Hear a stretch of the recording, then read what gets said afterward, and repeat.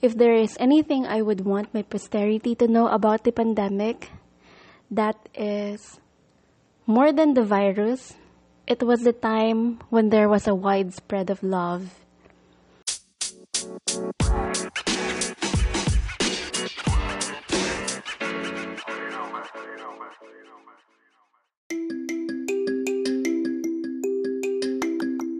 No matter who or wherever you are in life, we all have a story to tell. And so, let's make chika. Welcome to the show. My name's Adessa, and I will be your beshi kachikahan for the night. What's up mga kachikahan? Nagbabalik na naman ako for another episode of Make Chika with Adessa. I have been Mia for so long, and believe me, it has been hard to regain the momentum. I spent a lot of time in quarantine. Mag-iisang buwan na rin siguro if you guys don't know. And I never ever thought of losing so many people in that period of time. Sobrang na yung mga nangyayari sa paligid. Sobrang na yung pandemic na to. And I don't even know if this is just the beginning or are we even halfway through it? I don't know. I don't have any idea at all. Kasi to me, it seems like the more we make solutions, the stronger the virus becomes, as if it has a thinking capacity of its own and it manages to improve itself every second. And it kind of makes me feel so much. You know, like, andyan yung pangamba, yung pangungulila, yung pagdadalamhati, pagkagutom, pagkauhaw, pagkagalit, pagkatakot, pagkahirap. I'm sorry that these are all negative feelings. Though these are not all the emotions that this pandemic makes us feel, I am sure we can go on and on in terms of naming our emotions.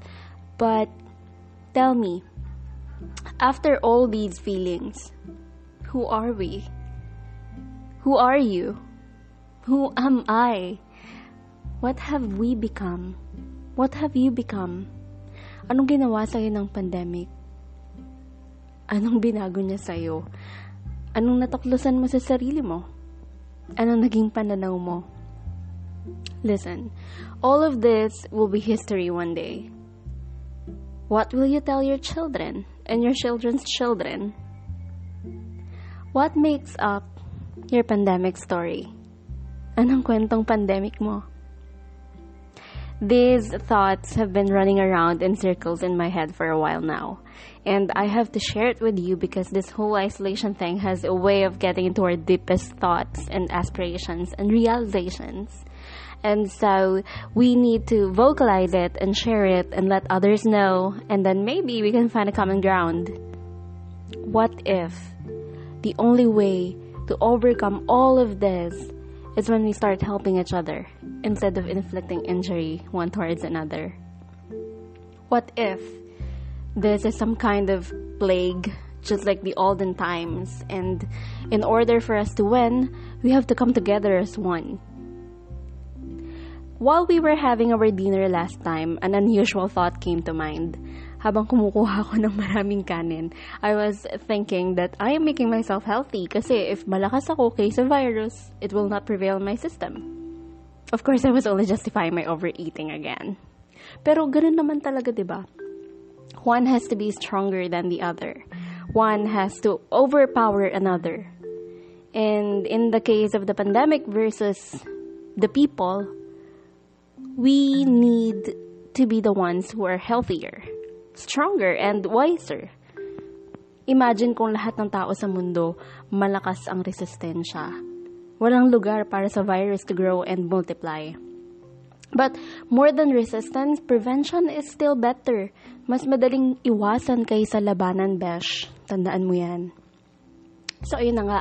Lockdown, face masks, social distancing, hand washing, vaccination.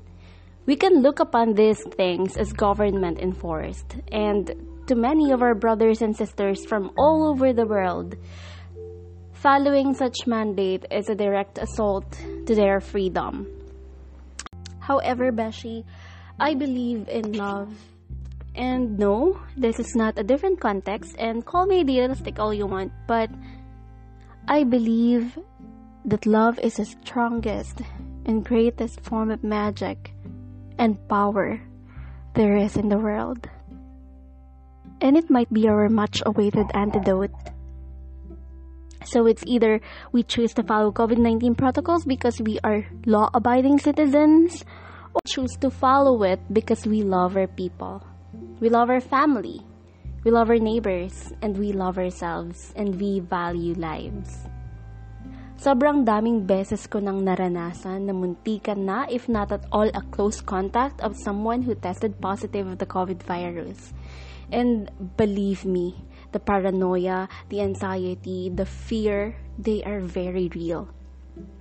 And though I'm not scared for myself, well, partly yes, but the most part of it, I am scared for the ones I love and for the people who I might have come across with, who might be affected if I was indeed a carrier na wala lang symptoms. Then it hit me. Oo, nakakamiss yung gatherings. Nakakamiss yung mga mahihigpit na yakap mula sa mga taong matagal nating hindi nakita. Nakakamiss yung affections that a simple touch can give us, or the assurance that the shorter proximity gives us. But if experiencing those things would mean sacrificing their health and mine, then I don't want it. I don't like to compromise greater and lasting joy for the sake of experiencing fleeting bliss. Sabi nga ni late Prophet Gordon B. Hinckley, and I quote, "The cause of most of man's unhappiness is sacrificing what he wants most for what he wants now," end quote. You know, you can start your very own story by determining what it is that you wanted most. Kasi ako, if there is anything I would want my posterity to know about the pandemic, that is, more than the virus, it was the time when there was a widespread of love. It was the time that we may have lost so much, but we gained a lot as well for sure, and it differs individually.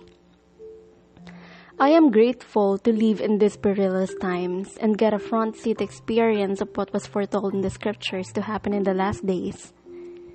I know that there is a reason we were sent to earth at this particular time.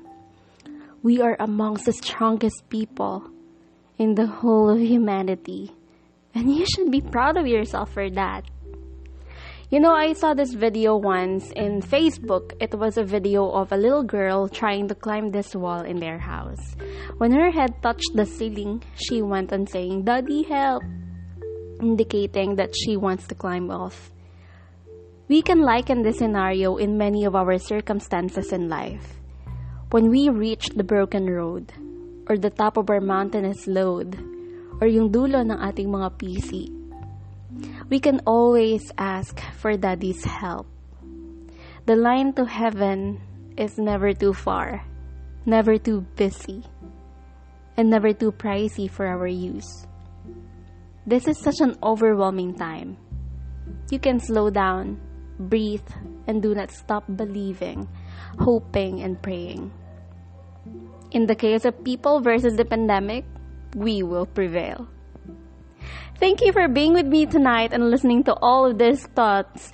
This is such a hard time, and I want you to know through this platform that you are never alone. I am praying for you, and I thank you for your decision to wake up every day with hope in your eyes and love in your heart.